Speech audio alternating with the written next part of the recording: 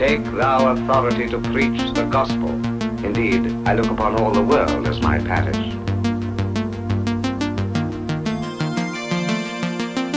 Hello and welcome to our latest episode of Field Preachers. I'm your host, Rachel Gilmore, the Director of Recruiting, Assessment, and Training at Path One Church Planting for Discipleship Ministries. And we have a special treat for you today.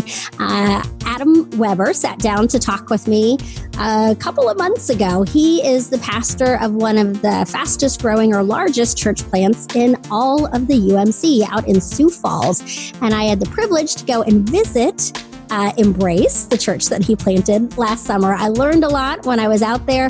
I learned even more sitting down with Adam. So I hope you enjoy his story as much as I did.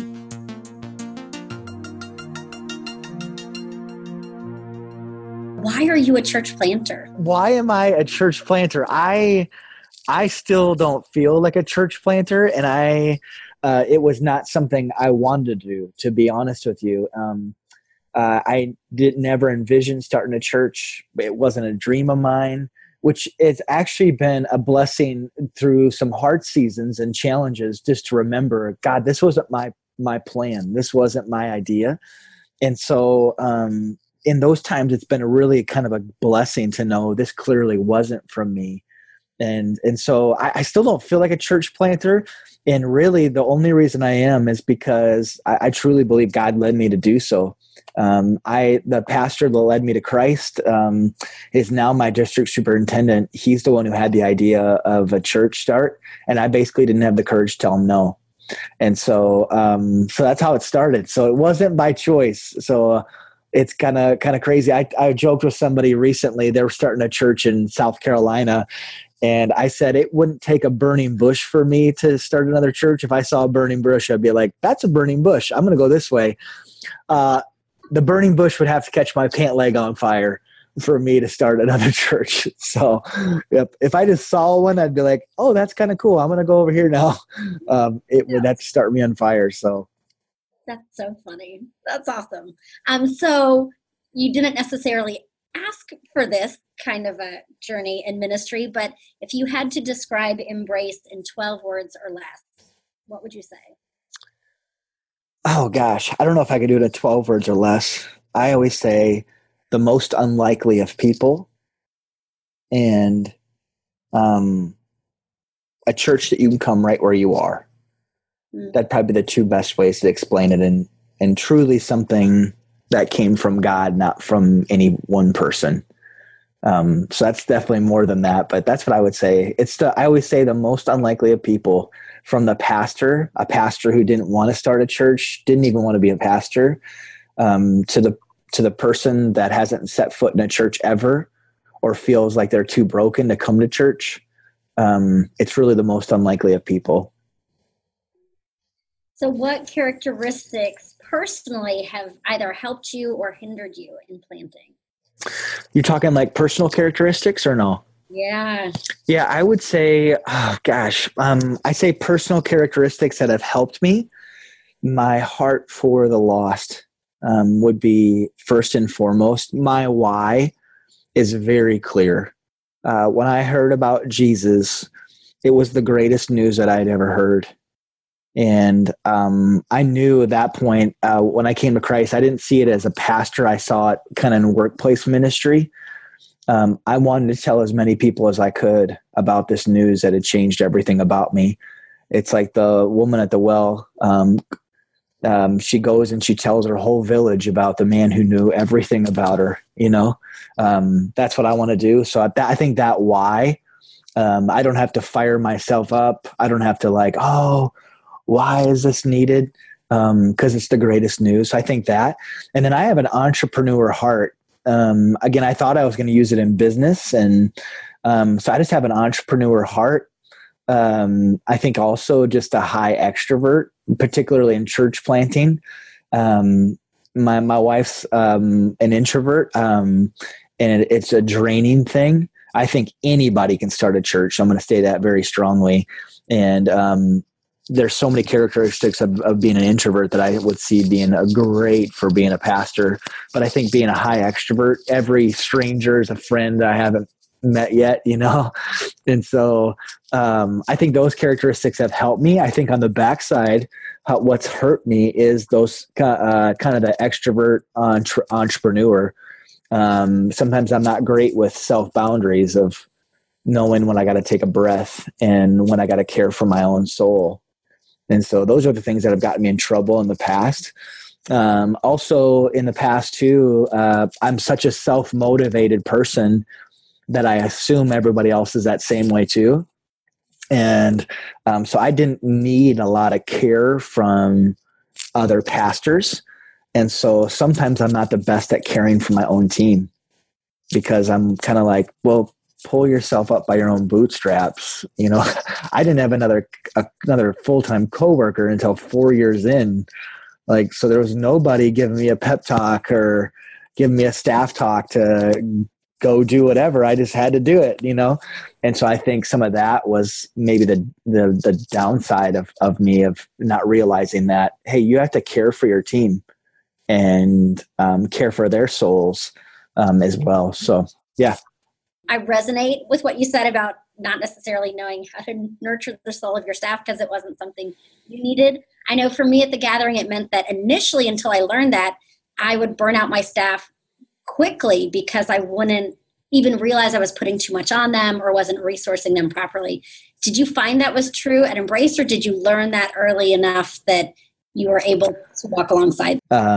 Absolutely. And it's I would say having a team around you that has a heart for caring for staff particularly is really, really crucial.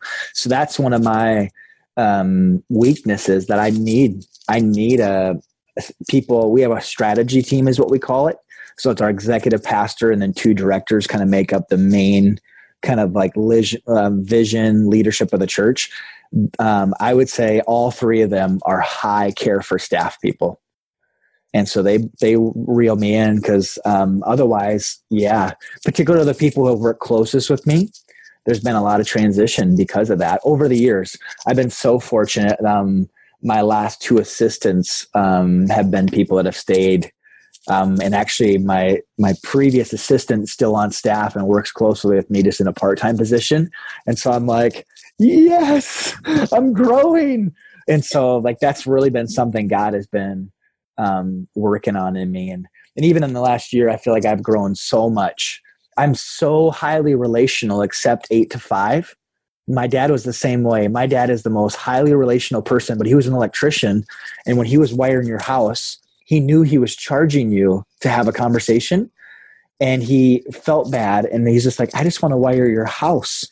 And so he was always very highly relational, except at work. And I'm the same way. I'm kind of like, when I get here, let's run, let's go for it. And not realizing, no, just how you take care of other people, Adam, you need to ask, hey, how was your weekend? Hey, you went and visited your mom in the hospital? How's she doing? And that kind of thing. It sounds crazy. I have to work at that. That's true, though. I love that. I love that honesty. So speaking of, honesty about time, we're learning and growing. Can you share a story of a time you experienced failure in your plan? Where do I begin? Our first 3 years in many ways were a failure. We struggled to grow above 100 in worship, and we were almost closed. And so we were a Sunday evening church in South Dakota. Sunday mornings is still when church happens. And so it was an off time.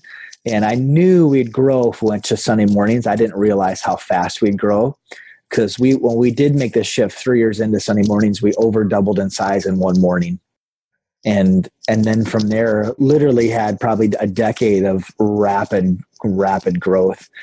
I'd also say even with campuses, we've launched too soon, maybe, and didn't have solid leadership in place when we launched. So you could say those were failures, although like I wouldn't necessarily I wouldn't even call those a failure. I think for me, even leadership wise in the last few years, just like what we talked about, another failure of mine would be not caring for the staff well, and really had to learn that in a hard way. And so Like that's probably been my own biggest personal failure, is just not caring for my team and realizing how critical it is. Another failure I would say is not keeping the vision of the church in front of everybody constantly. I hope to never learn that lesson again. It's easy for other people to have different visions of what the church should be. And if you're not leading with it constantly and just saying, this is uniquely who God's called us to be, it's easy to kind of go all over the place. And so in the past, we looked for character, competence, and chemistry in a hire. And then once they got hired, we begin to share who we are as a church. And that bit us. And so now it's like we look for those three things, but as a huge part of the interview process, any hire we make at Embrace, I sit down with them personally and walk through the vision to make sure, hey, this is who we are unapologetically. Is this something that can, like, you just love? And really saying, like, just so you know, this isn't every church's vision. I don't even think it's the best vision. I just think it's what God has placed for us, and really trying to ask the thorny questions around it, just to really see, like, kind of to press into areas like, hey, does that ruffle you at all? Like, does this kind of, and so that's been a big thing too, just learning that, like, failing of not keeping the vision first and foremost, like, up front. So when you share that vision with a potential new hire, what is it that they have to feel deeply in their bones or resonate with? Like, what would that vision be that you would share? Yeah, so I just talk about just Embrace's heartbeat is to reach the next person for Jesus. We love Jesus, and we'll do anything and everything to reach the next person for him. Anything and everything. Like, and so I push into that a little bit, like, you know, truly anything and everything. Like, we'll cut stuff if it's not really seeing that happen. We'll cut stuff, even if it's a sacred cow. And just kind of walk through, like, we hope to encounter the living God. We want to receive people with compassion. The third part is embrace. When we're embraced by God, he changes us. And so we're welcomed right where we are, but we don't want to stay there. And then that last part is run. Henry Nouwen says we become the father to, when we spend time with the Father, we become the father to those around us.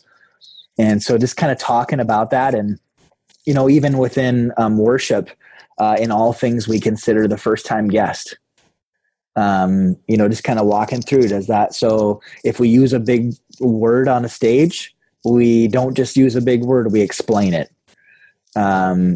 There's so many words in church world that we use, and people are like, I have no idea what that means. So does that bother you at all that we have that? Does that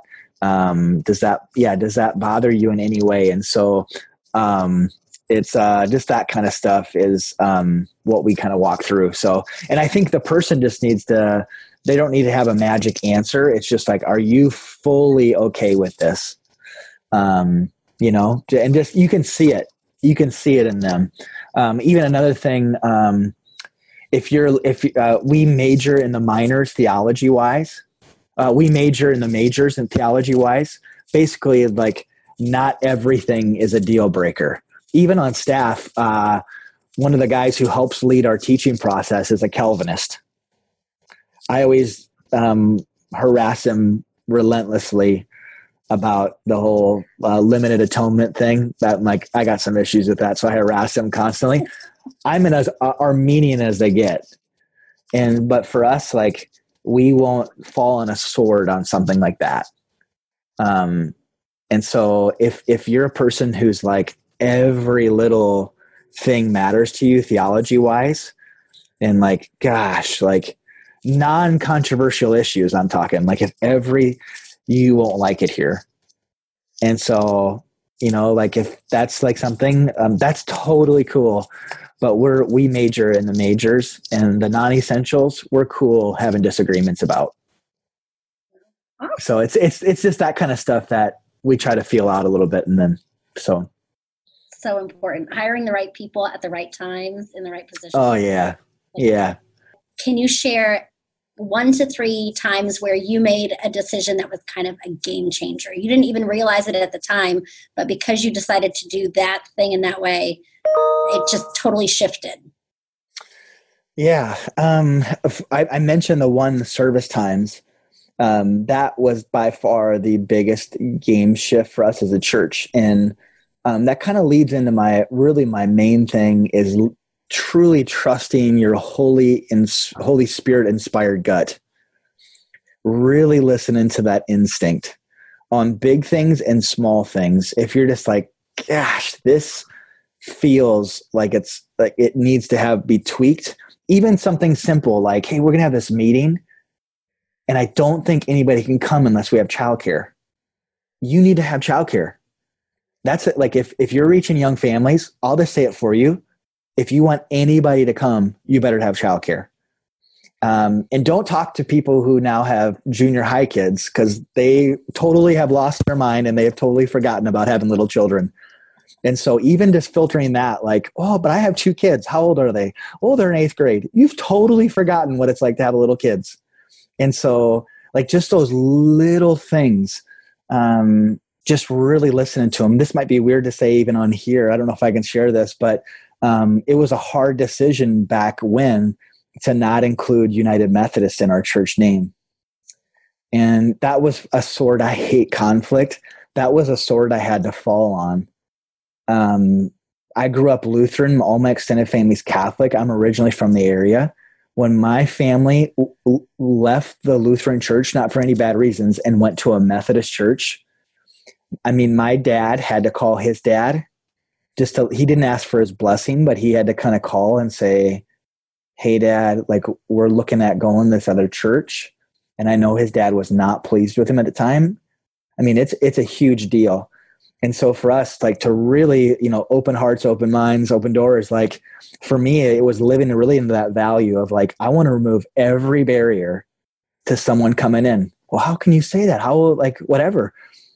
If they like, yeah, it's like just trying to like lower that, I think back then, if my parents would have went to a church that didn't have the denomination, he probably wouldn't even have made that phone call.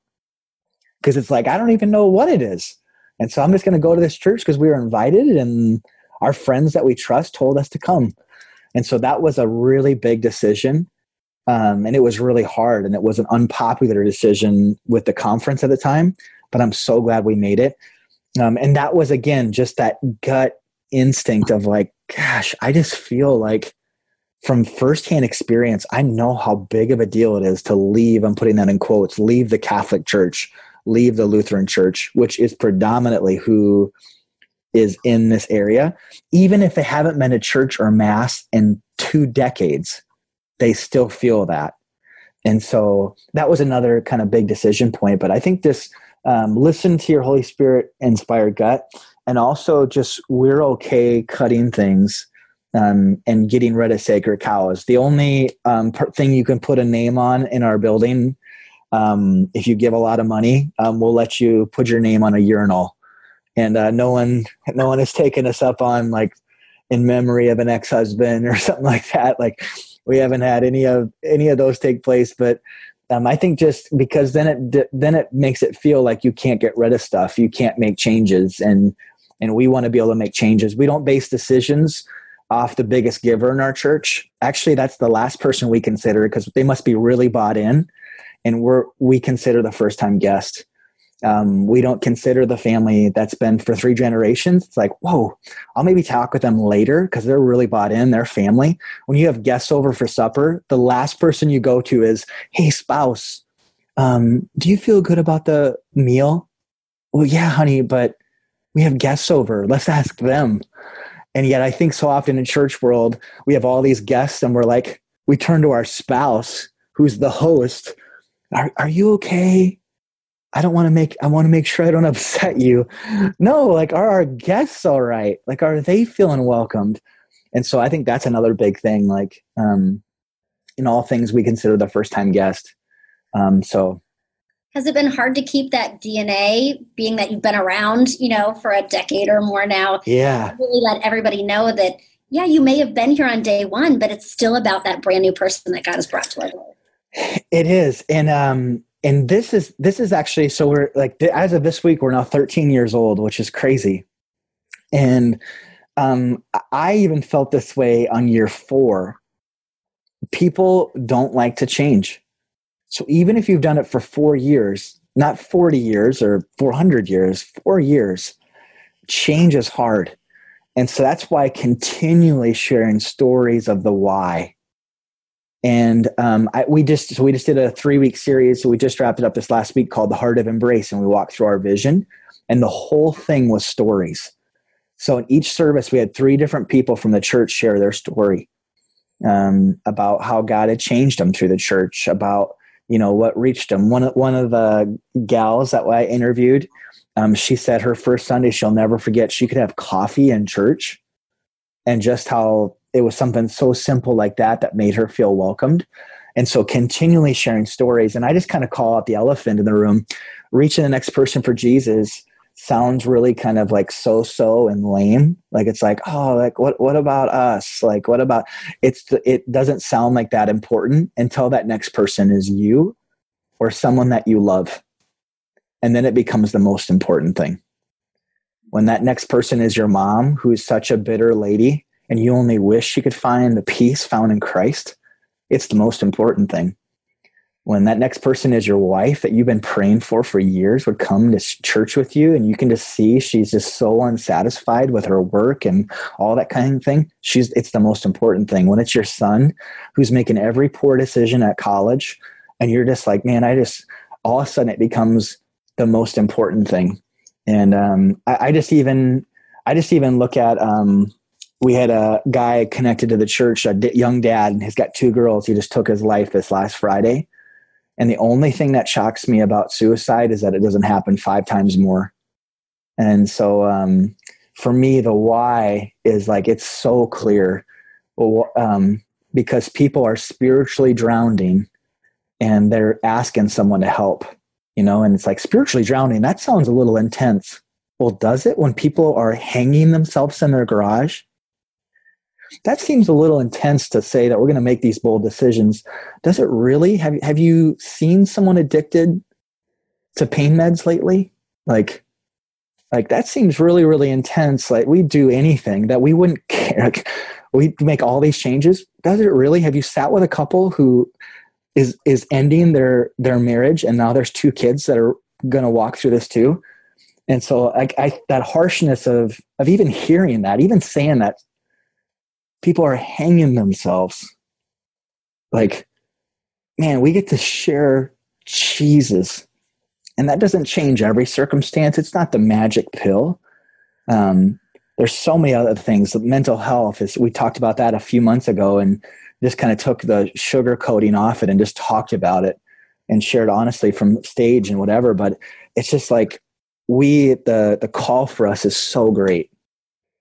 And so, yeah, even sharing that, it feels weird to say, but I think keeping that why. I think when we get sheltered as a church and everything appears to be pretty rosy, then it's easy to become inward focused. But when you have the why right before you, it changes everything. That's awesome. That's so helpful. And empowering that you haven't lost that why, 13 years in, because it can be exhausting, or you can come to the end of yourself in terms of leadership, but that hasn't been your experience. Yeah, there's honestly been times when I've wondered, like, God, am I supposed to be doing this? Just because it is hard. Ministry is hard. I don't care if you have a church of 20 or 2,000. It's hard. And yet I think for me, the why is so strong in my bones, not even just the day I came to Christ 20 years ago, but myself without Jesus yesterday. It's not like, oh, I needed Jesus so badly 20 years ago. No, I need Jesus right now, because the moment I'm not connected to him, it's like the same thing. If you pulled an outlet out of a wall, the lamp stops working. That for me is the fruit of the Spirit in my life.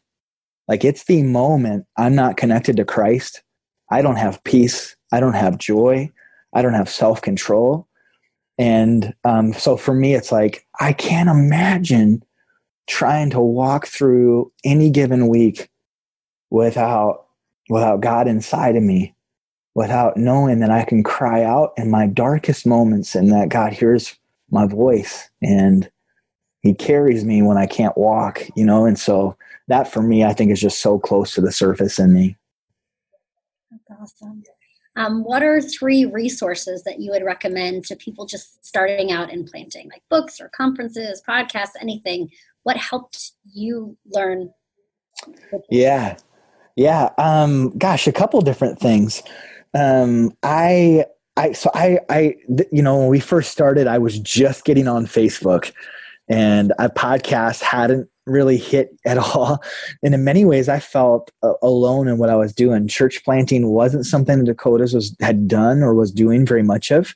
And so I felt alone a lot of times. It might sound crazy. I know sometimes it gets a bad rap. The Outreach 100 by Outreach Magazine. I can remember going through that each year and finding 3 or 4 churches that were similar to me or similar to what I thought Embrace was like.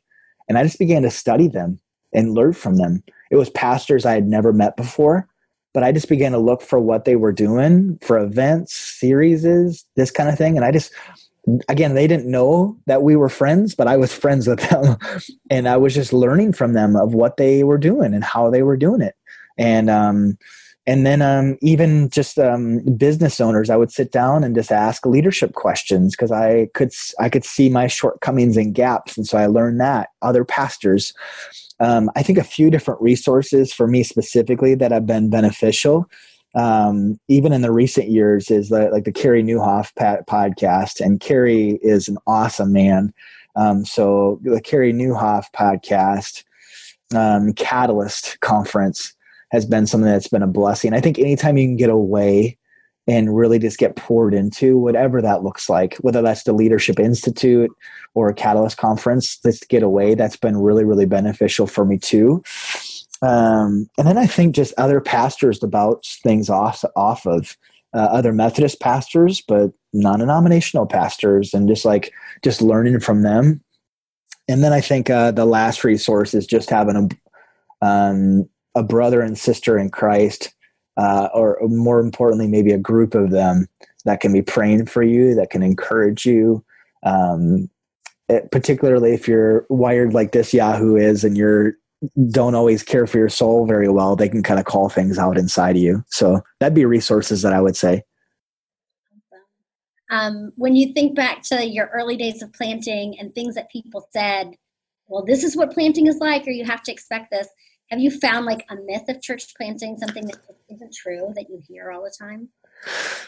Oh, I feel like right now, church planting, again, we didn't have Facebook, so you couldn't really see what other pastor friends were doing necessarily. I think it's kind of glamorized a little bit. And so it's like, oh, awesome, so much freedom. Whoa, like how great, all this kind of thing. You don't have people to complain to you. And I know you don't have people to complain to you, but a lot of times you don't have people. It's like, I'm thankful I don't have any complainers, but I need a breathing human being. Like, I don't even care who they are. And so I think it's glamorized a lot, and it can be a really lonely road. And in this era at this time of feeling like everybody's exploding and everybody's having these great experiences, it's easy to focus on those few that are. It can be really, really discouraging of like, well, my church didn't double in size in one morning. And I think even for that part of our story, I had a pastor, a Methodist pastor a couple of years ago attend church with us. And he came up to me, and he was fairly jaded. I don't know anything about his story, but I know he was a Methodist pastor. I don't even think he was from our conference.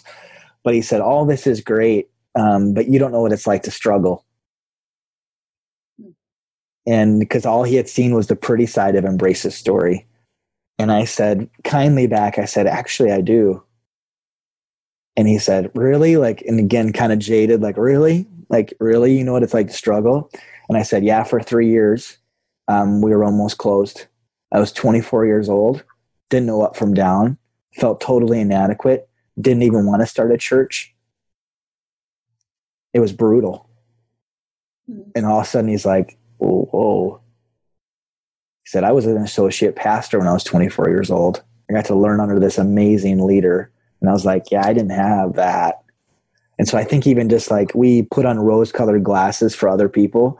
And I think sometimes we do that with church planting, and it can be really hard. I would encourage anybody, don't plant a church unless you truly feel like it's the hand of God. Like for me, I didn't even feel the call to plant a church. I just felt like I was kind of cornered to plant a church. And so for me, that was kind of God being like, yeah, I know you're not going to ever choose this. So I'm just going to, here we go. And so really, really wrestle with that. But if you do have that, don't feel crazy at the same time, because it can feel weird. Like, I think I'm supposed to plant a church. Oh, well, who are you, Mr. or Mrs. Spiritual Godly person? Like, don't listen to the naysayers either. If you feel like you're supposed to, do it and be faithful to the call God has on you. That's awesome. So when it comes, we had a bunch of veteran church planters together and asked them what self-care looked like when you first started planting, which for most of us is kind of non-existent, right? Yeah, non-existent. And what it looks like now. Like, can you share a little bit about self-care early on? Adam 1.0 and 2.0? Oh, self-care early on was pretty non-existent. Away from my wife, Becky is my best friend, and she's never nags. She just tells me when enough is enough. And so she'd call sometimes and say, it's time to come home. And it wasn't like, I'm going to drive you nuts until you come home. She would say it, and I'm like, okay, I'm going to pack up right now. I mean, she would just help me know my limitations, because I didn't have that. Again, I felt extreme pressure to grow and embrace. And so she really had to reel me in. So I didn't. I had to go through, I'd probably say, a season or two of horrible burnout, just depression. Looking back, it was depression. I would start crying, and I didn't know why I was crying. Didn't feel like I had a soul anymore, and I actually didn't feel my first season of burnout until about 2 or 3 years into our season of like rapid growth, which seems like your honeymoon, right? Like, oh my gosh, it's finally working. And at first it was a lot of fun, but then it drowned me. So I was struggling at first because we weren't growing. And then I was struggling because we were growing so fast, and I felt like I couldn't keep up. And a lot of the people who were with us originally began to kind of complain, like, hey, you don't return our calls anymore. Hey. And it was like, I'm barely surviving. And so self-care was not good early on. Self-care now for me, I see a counselor once a month. I leave my phones a lot on weekends and just up in my bedroom and check it kind of here and there. Self-care for me, I posted something the other day. This is like 3 months ago.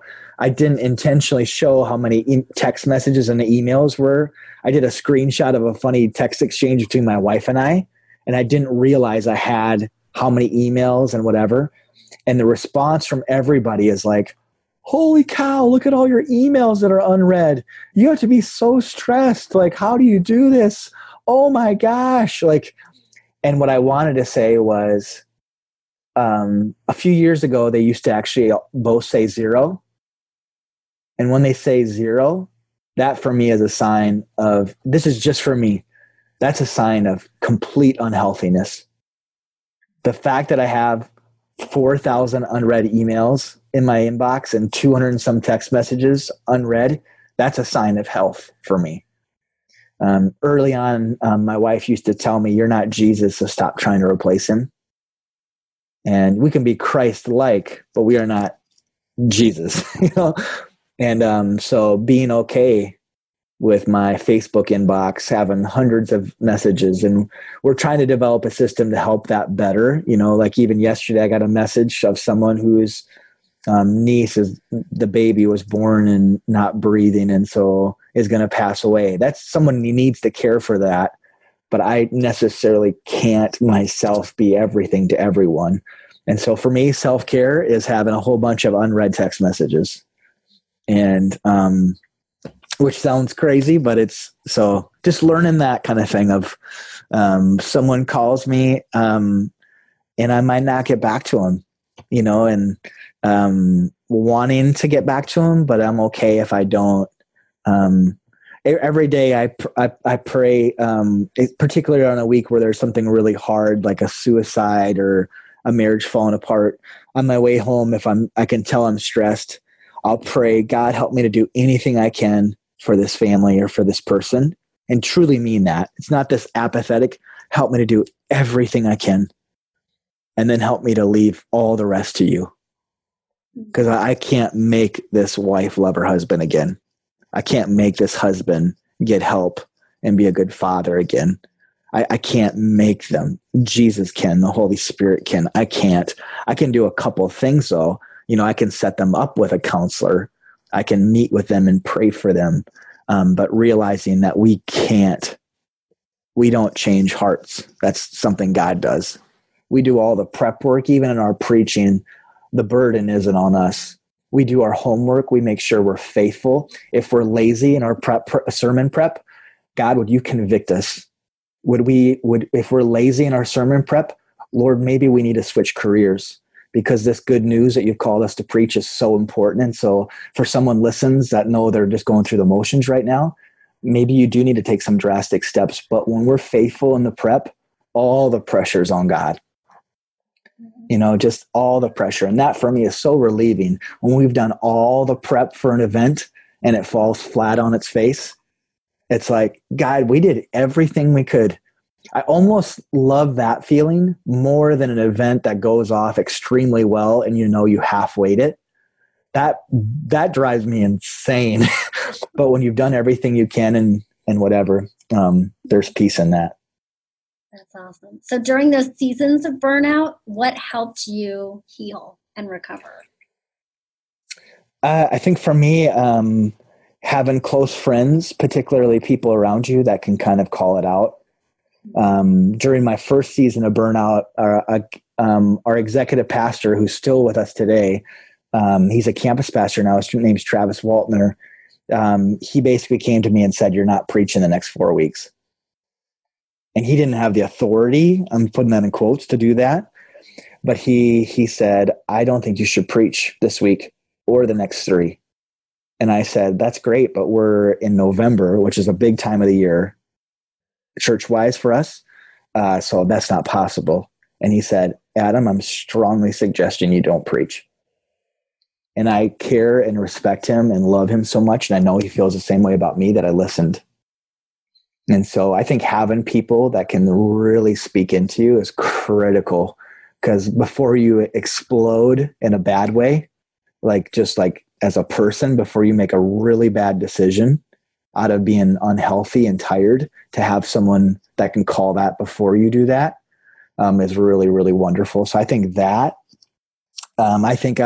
it sounds crazy. At that time, we were 5 years in. If you called Embrace Church, this is speaking of the church planners, we'll get this. If you called Embrace Church 5 years in, we were probably 350, 400 people at the time. My cell phone rang. Yep. That is the most jacked up, messed up. I know exactly where I was when a staff person called me the one day and said, "Hey, Adam, we got a new phone number for Embrace." I started crying, And after that, I switched my phone number probably 4 times in a year, which seems extreme, but I kept giving it out to people. And then it kept ringing 24/7. And important phone calls weren't getting returned. And so I just for my own soul.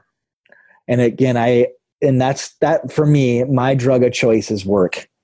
So I'm thankful that I have a legal drug of choice, not an illegal one. So that's my drug of choice. So I needed to kind of take extreme measures.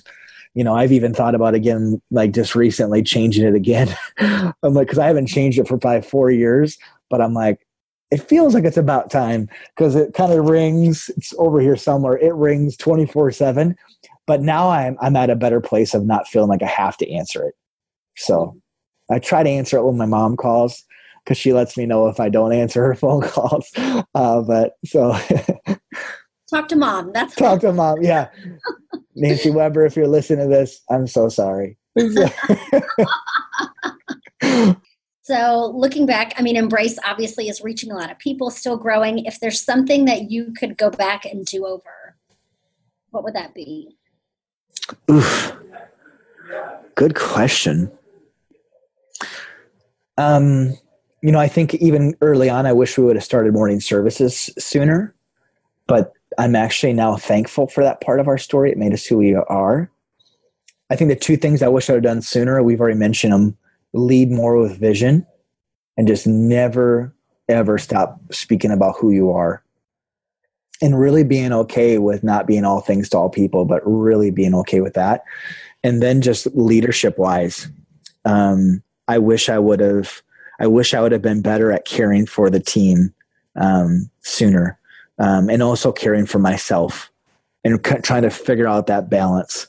Early on, it is going to be a 50-yard dash. I mean, to get it off the ground, it's just like to get off a business off the ground. If you see it as a 40-hour-a-week type position, it is not for you. If you're a person that's like, yep, when 4 o'clock hits, I need to step away from my phone and blah, blah, blah, blah, blah, I would strongly encourage you to never even pray about starting a church. Don't even pray about it. Like, just not for you. So it is that craziness. But to have some boundaries and guidelines and, I honestly, something I feel like is maybe a strong suit is just discipline. That's something I think I have very few gifts, but I would say that's one. I see a lot of times, it's like we're working these insane hours, but are we using them very quality? And so it's like, I'm working on my sermon on Saturday because I've had so much work. Can I ask what time you got to the office? And when you got to the office, did you buckle down? Because maybe you don't need to work on Saturday. Maybe you can have that message done on Thursday. So I think some of those things are crucial. Using every hour. If you're away from your family during that season of getting to church, that better be the best utilized hours possible. Instead of just like, I kind of went to a coffee shop and the first 15 minutes I was just kind of hanging out, surfing Facebook and then whatever. I think a lot of times we do that though, to fill our time rather than like, man, I'm going to be gone. I talked to my wife, hey, Beck, would you care if I went to this from 6:30 to 7:45? I think it's a really crucial thing. Yeah, absolutely. And then sticking to that time and as best as I can, like, yep. And so I think that as well. So I'm talking too much. No, it's great. I love it. They're good pointers too. Because you're right. You have to be strategic with your time because it is all consuming. Yes. That way. But I think you're right. There was someone that I was talking to a few weeks ago who's like, I want to plant, but I have a few hangups because I don't really want to work Saturdays and I don't want to work evenings. And I'm like, and so you're not called to plant. Like, yes. I don't know what to tell you. There's no way to give birth to a church with those parameters. No. It's a lot of time and heartache. Just run. Yeah. Save yourself. Do something with 9 to 5 hours. Yes. Now, how do you use social media for your plant? Has it been a helpful tool? For us, it was extremely helpful. Again, I truly believe we were probably the first church in our area on Twitter. We utilize Facebook extremely well, just for invites, for all this kind of thing. So it was extremely crucial. We were looking at, the example I always give is Palm Sunday. I was a pastor for 3-4 years. I went to a get together of local Methodist pastors after Easter. And one of them said, so how was your donkey? And I'm like, what? And they're like, yeah, how's your guys' donkey for Palm Sunday? And then one guy's like, we had him march around the block. And, we had him like walk down the front of the aisle of church or all this kind of thing. I love strange, awkward animals. I'm like, how have I never heard that a church has had a donkey on Palm Sunday? So I emailed myself and put it in my schedule like a month before the next Palm Sunday, get a donkey. That's all it said in there. But going into it, I'm like, why did I never know? What kid wouldn't want to pet a donkey? Even what Yahoo pastor, me, wouldn't want to pet a donkey. And so the last second, we got a photographer We made a funny video. We went out to the farm, made a funny video and posted, hey, this Sunday we got a donkey, celebrate Palm Sunday. Come get your picture with Buddy. That was his name. And so, I mean, all the families were wanting to come to it because in Lutheran churches, kind of my background, we didn't have donkeys on Palm Sunday. And so all these kids came. And then the morning of, we had a professional photographer take family photos, upload them to Facebook, and had people tag. And the most likes on a picture won a gift card, like a $30 gift card to Starbucks. Well, at that time, all that was new. It just exploded. And to have all those fun pictures the week before Easter, I mean, it was priceless. So now all these people, coming Easter, where should we go to church? I thought there was our friends go to this random Embrace and they have this donkey. And I mean, it was just huge for us. So we're still trying to figure out how to maximize it now, because now everybody gets Facebook invites, everybody. So trying to constantly set ourselves apart there. Sharing stories for this Sunday is a big Sunday. It's the week after Labor Day. And so a lot of people are looking at coming back to church, this kind of stuff. So this week we are challenging. We challenge our staff to invite, and the campus with the most invites to the Facebook event all gets $10 gift cards as a way to win. So just an incentive to invite people. We shared the heart behind it. Like just as far as like shared a few stories that are all staff on Tuesday. So everyone's fired up about it. We just got an update yesterday of which campus is currently winning. And so it's just those types of small things. We don't do that every week, but 3 times a year we'll do that mass type of invite. But really another thing we're doing is we're recording our 4 or 5 minute long or just our own personal testimony, whether it mentions Embrace or not. So we don't want it to feel like a commercial. We want it to be people's stories. So our staff's going to be uploading them in the next week or so. And that again is just like, how has God changed you? We just heard one of our communications person. She just shared her story. I didn't know anything of her story. I didn't know her dad was an alcoholic. I didn't know that they didn't grow up in the church. And she shared about just like the most beautiful story ever. I'm like, oh my gosh. And for her, Embrace was a huge part of her story. And so she shared that. When that goes on Facebook, oh my gosh, anybody who knows her, she's just a very respected, wonderful person, will want to listen. I mean, it's going to be awesome. Wow. So that's amazing. Yeah. So have you, or are you currently using lay planters? Are you training ladies that go out and lead campuses? If so, how do you train them? We're still trying to figure this out. A couple of things we currently have. We just started a residency at Embrace in partnership with a conference here. So this first year is really kind of the guinea pig period. So we have currently 3 residents that are going through that. They're going to work closely with the campus pastors, really have the chance to experience all the different areas of the church. So we have that part of things taking place. Another thing right now, we have 2 goals for the next 6 months as a staff. The first one is to tell stories. Again, just a heavy focus on stories. So in sermons, on Sundays, on social, in huddles, like volunteer huddles, we're trying to tell stories like crazy. I think that's something we did years ago and we kind of got away from. And so now we are telling stories unapologetically. The other one is find your 8. And so each staff person has to find 8 people and really develop almost a leadership team for each staff position and really equipping those 8 people who are all non-staff people to do the work and ministry of the church and really to equip them. So that's our second focus, is just raising people up. And like our campus pastor that's been doing it the longest, 4 out of his 8 people on his original 8 are now on staff. And none of them were like, I'm thinking about going to be a pastor. None of them were. And I mean, our communications person that I just talked about was the communications person for our zoo in Sioux Falls. And now she's working here. One of the highest caliber. I can't believe she works here. I'm like, this is amazing. Never change jobs again. But it's because she was involved heavily in campus leadership and loved it and found purpose. And so it's been really cool to see that. That's great.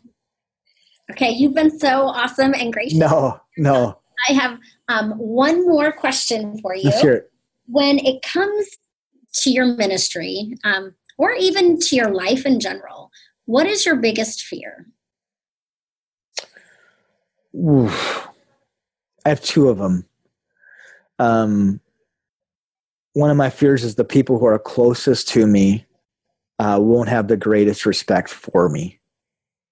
Like I feel like I have I don't even know why I'm saying that. I just want at the end of my life, I'm so grateful for people who will have read my books or listened on iTunes or whatever. I'm so thankful for the impact on them.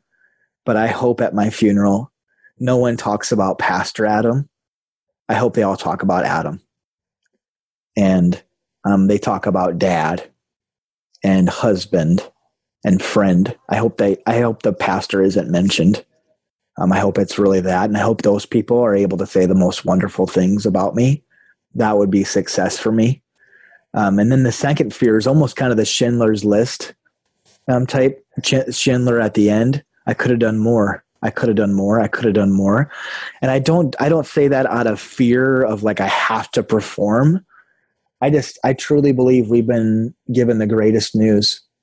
And I see that the Apostle Paul got that. John Wesley got that. Both Wesley and Paul, you should stop telling people about Jesus. Paul, you're going to get killed. Like, you've been beat. And yet, he just relentlessly is sharing the gospel. Relentlessly. Wesley is crossing the oceans on boats that don't float very well. I just think about just that. I want to have that. I just want people to know the hope found in Christ, not just for eternal salvation, but for eternity right now. So many people are hurting.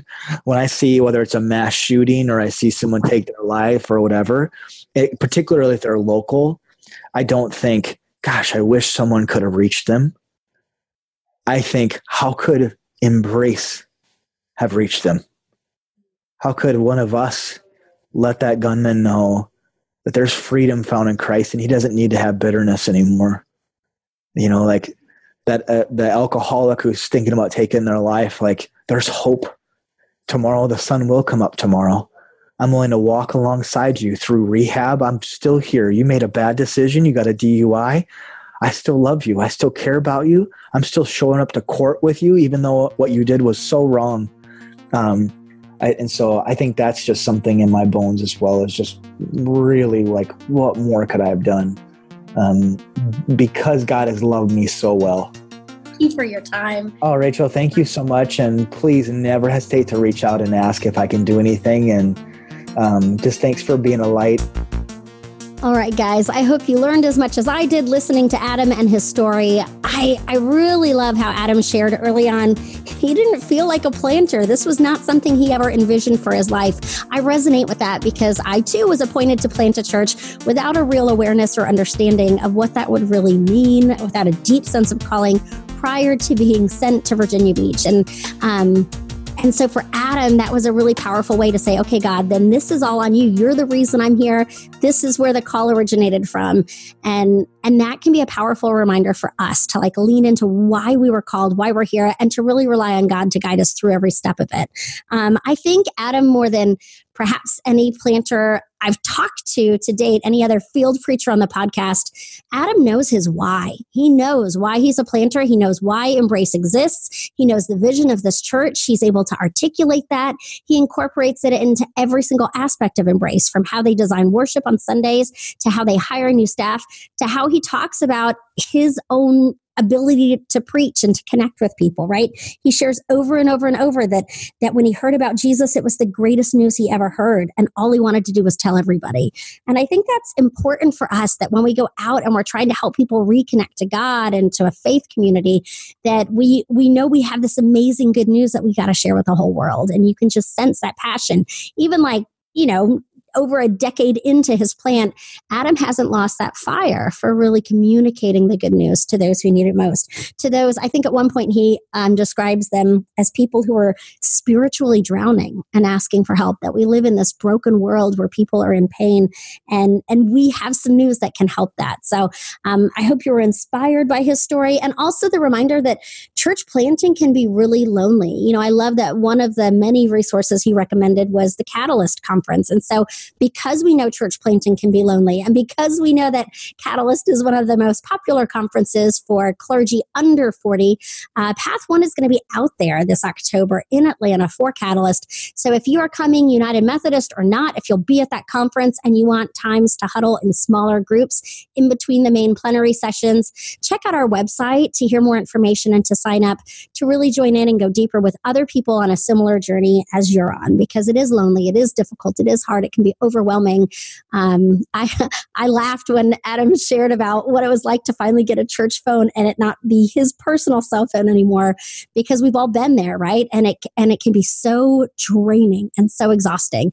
But if you stay the course, then really incredible things can happen. So final tip, takeaway that I took from Adam's talk was the importance of social media, right? And how having a donkey on Palm Sunday is something that made it easier to invite people to church. So think about how, as we get ready for Lent and Easter and everything is coming, how will you invite people to be a part of Easter Sunday worship at your church plant? So I hope you guys really enjoyed hearing from Adam. He's a remarkable guy doing really incredible things. And if there's someone else I need to be interviewing on this Field Preachers podcast, shoot me their names at rgilmore@umcdiscipleship.org. Thanks so much, guys. Field Preachers Podcast has been a production of Discipleship Ministries, an agency of the United Methodist Church. Visit all our podcasts at podcasts.umcdiscipleship.org.